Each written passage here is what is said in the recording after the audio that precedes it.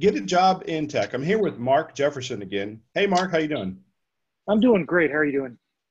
Good. Hey, I was wondering if you could tell the listeners um, a little bit about yourself. Like, do you have any experience, like, say, Linux, anything like that? Yeah, I have lots of Linux experience. I actually manage Linux servers for a living. So I work for a large consulting company for the Air Force, and that's actually my job. I manage Linux. I do a lot of VMware.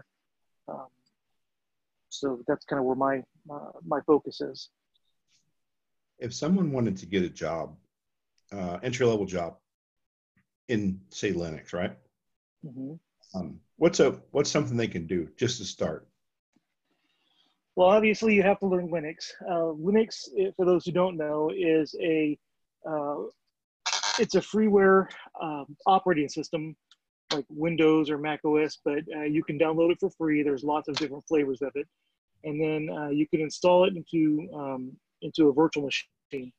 Now, for those that aren't aware of what virtual machines are, they can make a computer look like lots of computers, and there's some freeware opportunities out there. One of which is called VirtualBox, which I actually personally use on my MacBooks.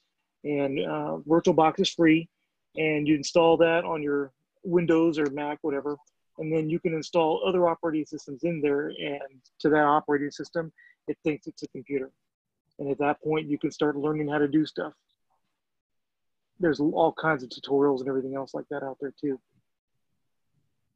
So I will say this: if you want to go into the DoD consulting realm, there's a few things you need. You need to have obviously some experience. If you wanted to get an entry level job as a contractor, then what you need is you need to get there's an organization called CompTIA, and they offer various certifications. One certification that you would need is called the Security Plus, which is kind of like a basic uh, certification for security, and pretty much any DoD job requires it. If you're going to be touching a computer, you need to have a Security Plus. And then, like I said, experience in another operating system, um, whether it be Windows or Linux. Generally, you need to have a certification in that particular uh, operating system that you're using. For instance, I actually have a CompTIA Linux Plus, and I'm also there's another one called Linux Professional Institute, and they offer a certification called an LPIC Level One, and I've got the LPIC Level One, and I'm one test away from getting the LPIC Level Two. But I'm going to tell you right now, those tests are really difficult. They're really, really hard. So the Security Plus I didn't think was too difficult, but the Linux Plus and the LPIC tests, those are really hard tests. But I think it's well worth it because you will learn so much. Wow. Okay, cool.